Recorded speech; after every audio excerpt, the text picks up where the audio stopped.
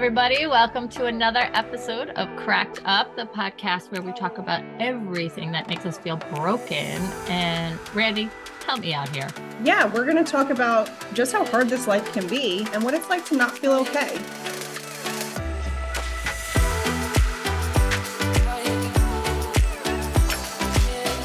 This program is comprised solely of the participants' recollections, stories, and information as told to host and by host during recorded conversation. Any information disclosed about individuals related to the participants, but not a part of this program, is a retelling of the participants' memory. I'm Angelica, Hester, multimedia editor, creator, and this is my co-host. I am Randi, Corrigan. I am a licensed psychotherapist that specializes in addiction and substance use, and one of Angelica's best friends since middle school. Oh my God, we've known each other so damn long. Whew. So, Randy, what makes you want to do this podcast? You and I have always connected on, we'll call it our childhood trauma. I think we both have been so successful despite some of the things that we've been through. And I know you are such a big inspiration for me. And, I'm also proud of myself for the road that I've taken and kind of taking my pain and turning it into a beautiful story. And these are things I want to share with other people, other young women, anyone who feels like life is hard and maybe you didn't have the picture perfect upbringing. It doesn't mean you can't make a beautiful life for yourself.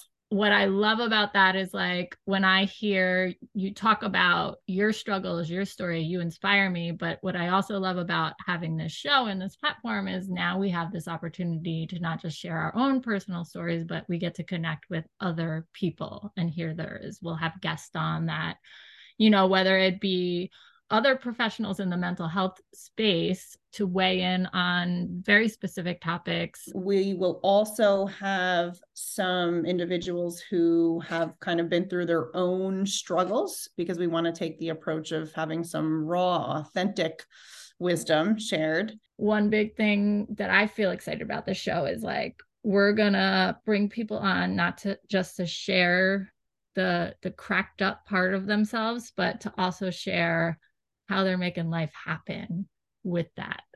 That's a huge part of this. Like we can keep going, we can make life happen. And it really helps to hear how other people are doing it. Yeah, absolutely. Because like you said, there's a lot of, my own patients, I'll say, that really struggle with seeing the future ahead, the light at the end of the tunnel. And they feel like their trauma is just too much or the pain is just too deep. And it's so hard to see that you can heal and you can improve and you can have a happy, successful life. But I think you and I are both examples of that. And our stuff runs pretty deep. Oh, yeah. Well, okay. So you are a therapist. And this I wonder often, because, you sit there in a room with a therapist, say you get a therapist, you go and you sit in a room with one, and you're leaning your life on them, right? But you always got to think they came from their own shit. How does that affect their ability to lend themselves to me? Part of training to be a therapist is kind of working on your own stuff. Now, that's not a prerequisite. I know for certain like psychoanalysis type of therapy, you actually have to be a patient in psychoanalysis and you have to be on the couch 3 to 5 days a week and really confront your stuff. But I think, it's part of the ethical code as a therapist to do no harm. And part of that means knowing your own stuff, having your own self-awareness and ensuring that your own trauma and your own countertransference doesn't interfere with the therapeutic relationship. On the other hand, I think there's a big benefit in, I think it's called the wounded warrior, in really knowing what it's like to be not exactly in that person's shoes, because that's absolutely impossible, but to know what it's like to feel like there is this insurmountable road ahead of me. And it just feels so difficult. And just offer that the wisdom and the ability to get through it themselves. And, the compassion is always there, which doesn't come natural to most people, but, I think there is a benefit in that. Yeah, for sure. And I know when we spoke to Terry Singletary, who works in the addiction field, that wounded warrior approach to the field is is huge when it comes to addiction, treatment, therapy, coaching. And it's interesting to hear you saying just therapy in general. So talk a little bit about your wounded warrior. How did you get driven to therapy? I decided I wanted to be a therapist in high school. Really? I didn't realize you did then. Yeah. Oh, yeah. I wanted to work with young adolescent girls because I was a young adolescent girl. Oh, I think adolescence in general is one of the most difficult transitions for human beings. hell yeah. Middle school is rough. My God, it's hard.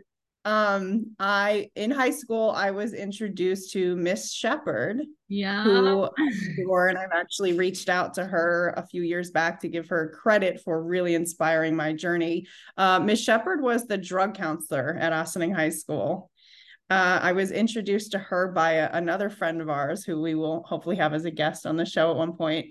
And she was talking to Miss Shepherd about just some of the things she was going through. She also came from a pretty dysfunctional home. So I saw Miss Shepherd for a period of time, and we talked about some of the things that were going on in my home and my mother's addiction and just feeling really, we'll say, neglected at that point. And she helped me not only with the emotional regulation stuff, but she also helped me book doctor's appointments, like my first gynecologist appointment when I was 16 and I was starting to become sexually active. And my mother wasn't doing those things for me. Working with her, I mean, she helped me establish, I think, more of a secure attachment system, which we can talk more about in later sessions. I can explain a little bit about what attachment systems look like. We all need it if you're out dating in this world today. Understand your attachment. Understand what yours is. Understand how to clock the person you're dating, because that shit is so real and true and helps so much. Yeah. Date number one is, what is your attachment style? I'm serious. That should be the prerequisite. Like that, actually, they should put that on the dating apps. A little checkbox. Holy shit. That should definitely be on there. Great idea. But you can't check the box yourself. We should get the quiz on there and you have to take it. And you can't deny the check. You can't deny the label. We have to make this happen. I love it.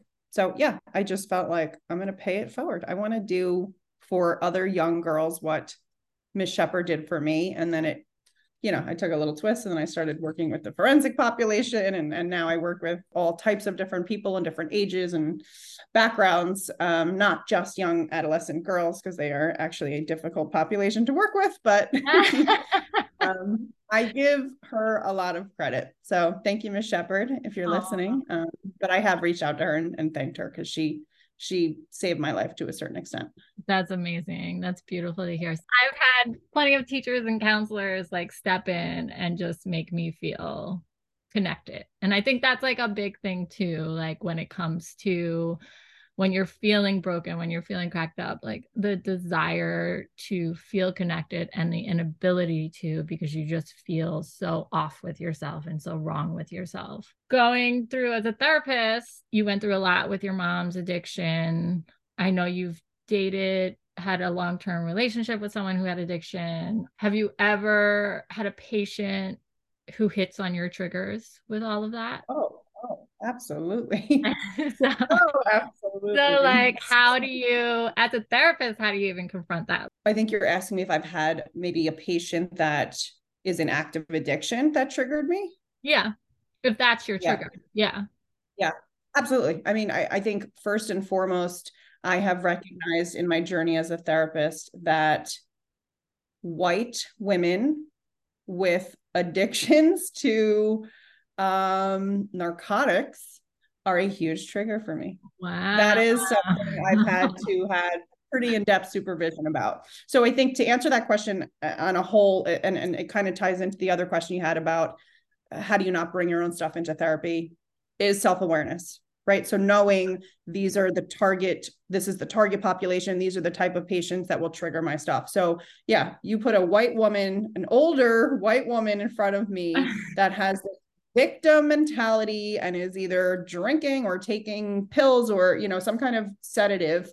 But just, the victim mentality for me is a huge trigger. How do I not respond to that? I seek supervision, right? I have to manage myself. My job is to be non-judgmental and compassionate towards every patient that's in front of me. I have to recognize that this patient is not my mother. She is not the one who put me through the shit my mother did. So she's not the target. So yeah, just recognizing that this is a trigger for me. This is a certain person that would trigger these things in me, and making sure that your own bias doesn't interfere with the treatment, essentially. So granny's on pain pills, you're probably going to refer out to someone else, right? Probably. That's good. Just from the episodes we've recorded and the episode we're even recording now, like when you talk, I'm like, oh my God, I see how I bring my shit forward in life, like in any interaction. And I think that thing you're saying about being self-aware, like that's been a huge tool for me to work through my trauma when it's triggered, especially if I'm like in a professional situation, a friendship situation, a dating situation, close family situations. Those are a little harder to control. Yeah, yeah, that's a good point. The self-awareness is important to have in every relationship you have, because any kind of relational trauma, which occurs when there is a disruption with your primary caregivers, right? If there's addiction or mental health issues and some kind of emotional instability, there's relational trauma, essentially how you relate to other people in the world. So romantic partnerships are like top. They're the number ones where your stuff will be triggered, because these people get, they're usually the closest people to you. And let's be real, like as human beings, we're built for connection. Like you can be as independent minded and like, I can do this on my own mindset as you want, but like we are built to be tribal, neurologically built to seek out connection with other people. And unfortunately, we are born into these situations. More people have trauma than they're willing to accept and face. Oh, yeah. I mean, there's, what I just referenced as relational trauma. There is a huge population of people that don't even know what that is. What does that mean? Right? Clinically speaking, PTSD is categorized as something that's a near-death experience or some kind of overt trauma, where you call it big T trauma, right? Physical assault, sexual assault, a death, right? Near-death experience, something that is cut and dry, right? This is a very traumatic experience. Relational trauma is more about the misattunement with your primary caregivers and not having the emotional platform to develop a healthy sense of self, which carries your entire lifetime. This is not a new type of trauma, but a trauma that I think society is embracing more now, as we're seeing how it manifests in relationships, which we also know, like you just talked about, is probably the most important part of life, is human bonding and connection. I think as a parent too, because I have a son and I'm constantly like, and I think a lot of parents go through this shit, but like, you're always like, oh my God, I don't want to like traumatize my kid. But I also think there's a part of me, I get so over anxious about it. Like, you just gotta let that shit go, because you don't know what's going to traumatize them.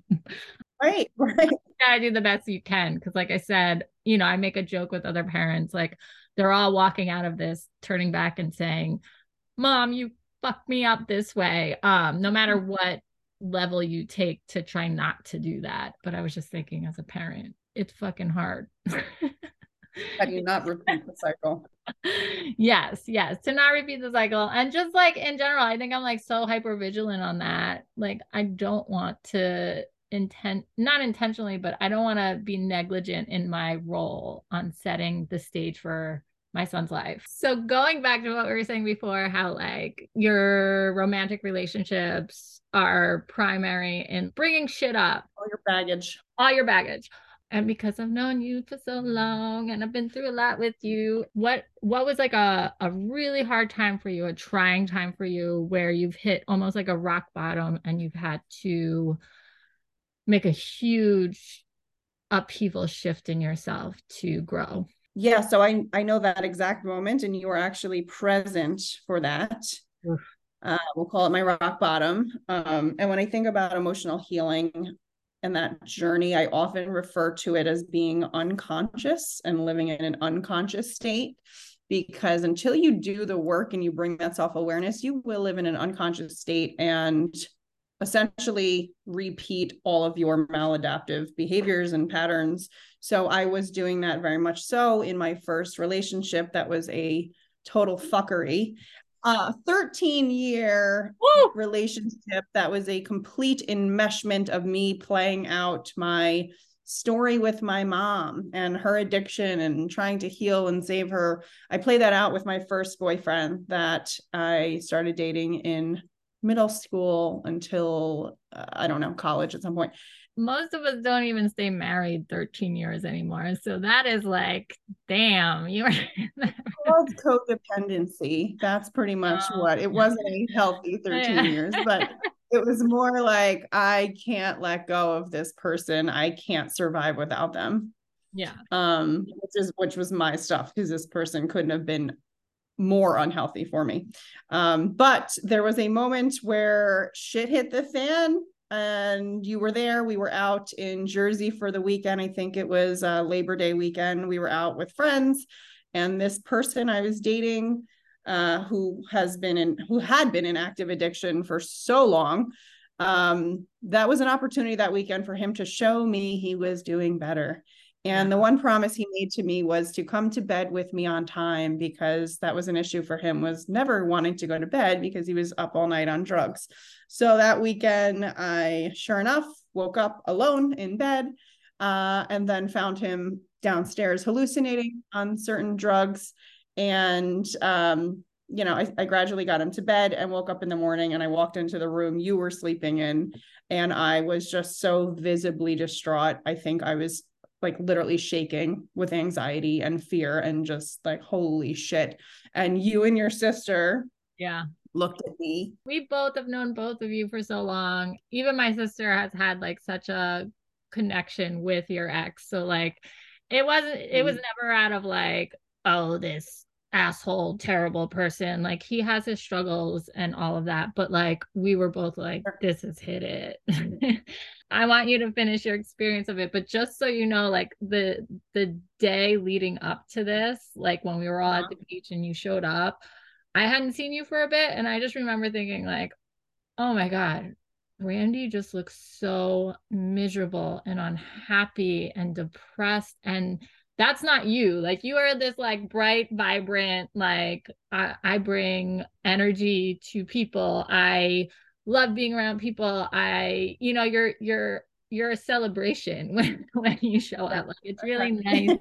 It obviously not to like a fake place, but like when you show up, it always feels bright and wonderful when you're yourself. You showed up on the beach that day, and I, like, me and my sister both were like, oh shit, like she is just like dying in this relationship. Like she is just not her anymore. Literally dying inside. Yeah. I think you're not the only one to have said that to me. I was visibly distraught because my nervous system was constantly activated in fight or flight. I was a nervous wreck. I was constantly sick to my stomach. Yeah. And little did I know that that was not normal, that most people were not operating on that, amplified state of emotional being day to day. And I didn't realize. I thought this was totally normal. And your partner that you love and supposed to trust makes you feel this way. It's like, whoa, that's not actually normal. You always felt that way around your parent. Like this translated easily and it was familiar. Oh, yeah, this was totally familiar. Unless you had reached this point or you had so many people from the outside telling you constantly, like, you're not going to recognize it. You're in it. I appreciate you guys both just being honest with me, because there was also a period where I didn't want to hear the honesty. I didn't want to hear any input because my partner told me, don't listen to your friends, just focus on me, which is another whole form of manipulation and gaslighting we'll talk about. But you guys looked at me and you said, Randi, this has got to stop. You've got to take care of yourself. Yeah. And I left him there that weekend and decided to live a life without him, which was probably the most difficult things I've ever done in my life, but best thing I ever did in my life. But you were like entering adulthood completely, right? You were what, like 20? Yeah, I was either 28 or 29. I mean, I Yeah. should have been much further along as far as maturity and emotional maturity and But you were doing your thing. Like that's the wildest part about it. Like someone from the outside who didn't really see the inner workings of your dynamic with him, if they just saw what you were doing in your regular life, you were pursuing your educational goals, your professional goals, you were actively social for the most part. Someone on the outside would be like, this woman's got it going on. getting my master's degree. I was working 2 jobs at the time, busting my ass. And yeah, I put on a happy face and I went about my business and I did my thing. But if you ever saw me and him together, if you didn't pick up on that anxiety and tension, and something was very off with you as well, because it was so palpable. Yeah, and it was like you guys would enter a space and it was like everyone was waiting for that dynamic to play out because it was like almost this mother-child thing happening and was like a mother child constantly watching and disciplining and yeah, horrible. I was so proud to like see you emerge and keep going, and you actually helped inspire me. I was like in the middle of my yucky relationship at the time, not quite the same, but like when it came time for me to come through a moment similar, I just remember like Randi totally recreated her life and transformed herself and pushed through this because you know that attachment, that like connection with a person, even if it is destructive, like it feels just so comfortable to have them to know it. Yeah, I mean, biologically, again, we'll talk more about attachment systems, but biologically, it feels like life or death without this person. And when that rip, it really feels like a rip apart. If unless you're so detached emotionally from feeling connection like that, which I am not. I live and breathe for that connection sometimes on an unhealthy level too.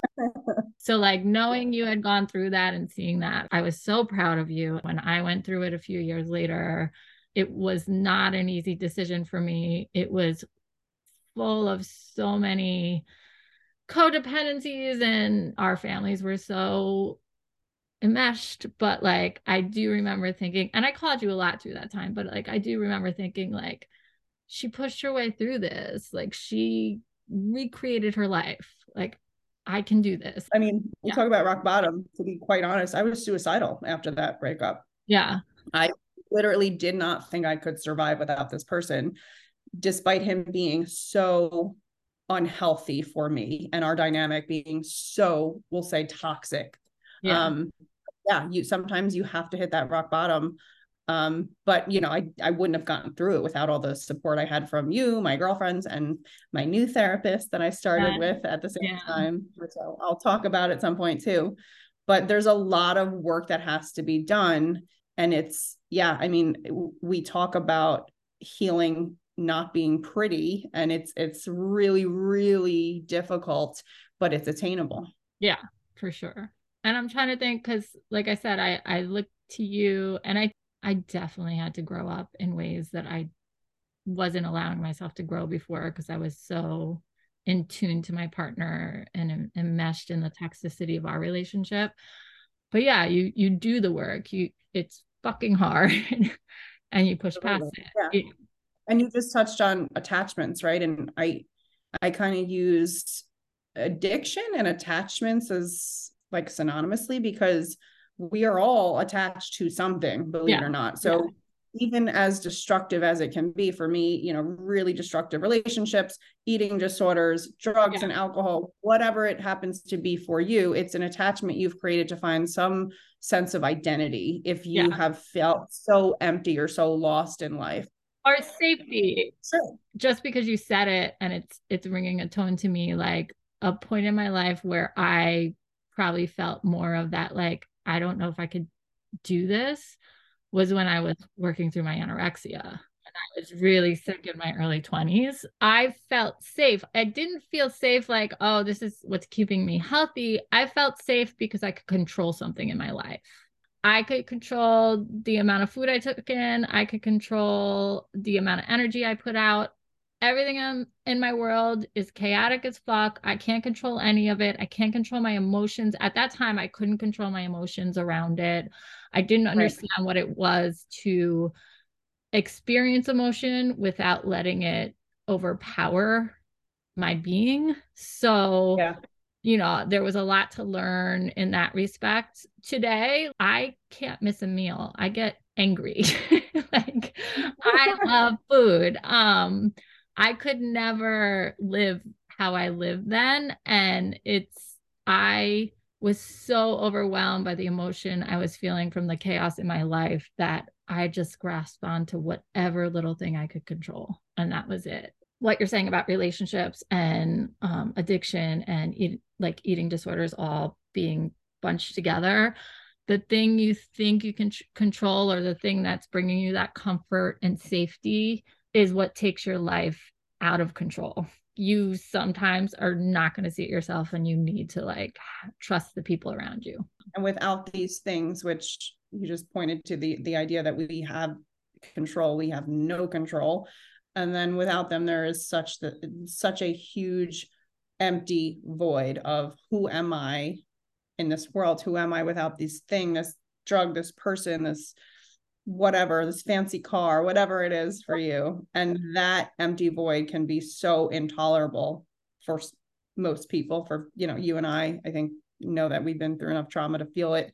I think you question life, and that's where suicidality comes from. With where you're at now, when you're feeling a little broken or out of control or fucking triggered, what's a way you reconnect with Randi and your drive for living? Well, I've been practicing a really long time to gain these coping skills. So to be honest, now it comes pretty naturally to me.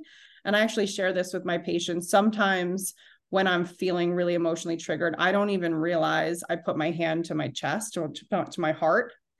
And it just happens automatically, because I've done so much work. I've listened to so many meditations and, deep breathing activities, and just connecting with what's happening naturally in your body, right? Like feeling your heart beating, sometimes just kind of conceptualizing your blood flowing through your veins. That's a grounding technique. So sometimes I will just put my hand to my heart and feel my heart beating, and it just slows me down. It takes me away from, whatever thoughts I'm having, and brings me back to a grounded state. Secondary to that, it helps me feel like, okay, your heart's racing and it doesn't need to be. And one of my favorite quotes, and I used to have it hanging in my old office, is, your anxiety is lying to you. You are safe and you are loved. I love that. Yes, I need that. That's a really good go-to when you're just feeling out of control, because at the end of the day, most of the things we worry about do not matter. And just connecting with your heart and knowing, I am safe in this moment. That's a good starting point. All right, cool. Well, I think this was a great kickoff. I'm so excited for what we have ahead. The guests we're bringing on, the topics we're going to cover. I cannot wait to share more. I cannot wait to learn more. I'm secretly getting a little therapy of my own doing this show. So we're going to save a little on insurance. Just do a podcast with your therapist friend. Thank you, everyone, for joining us for this episode of Cracked Up. Angelica and I are very excited for future episodes where we are going to talk about a variety of issues, mental health related, addiction, recovery, childhood trauma. We'd love to hear from you guys. If you have any feedback, any requests on topics you want to hear or learn about, please find me at Randi Mental Health on Instagram. My handle is Randi, spelled RANDI _mental health _. Angelica, where can everyone find you? You can also find me on Instagram. I'm at Jella Hester. That's Jella, Gella. No space, Hester, Hester. Thanks again for joining us, and we'll talk to you next week. This podcast is presented solely for educational and entertainment purposes. It is not intended as a substitute for any type of medical advice.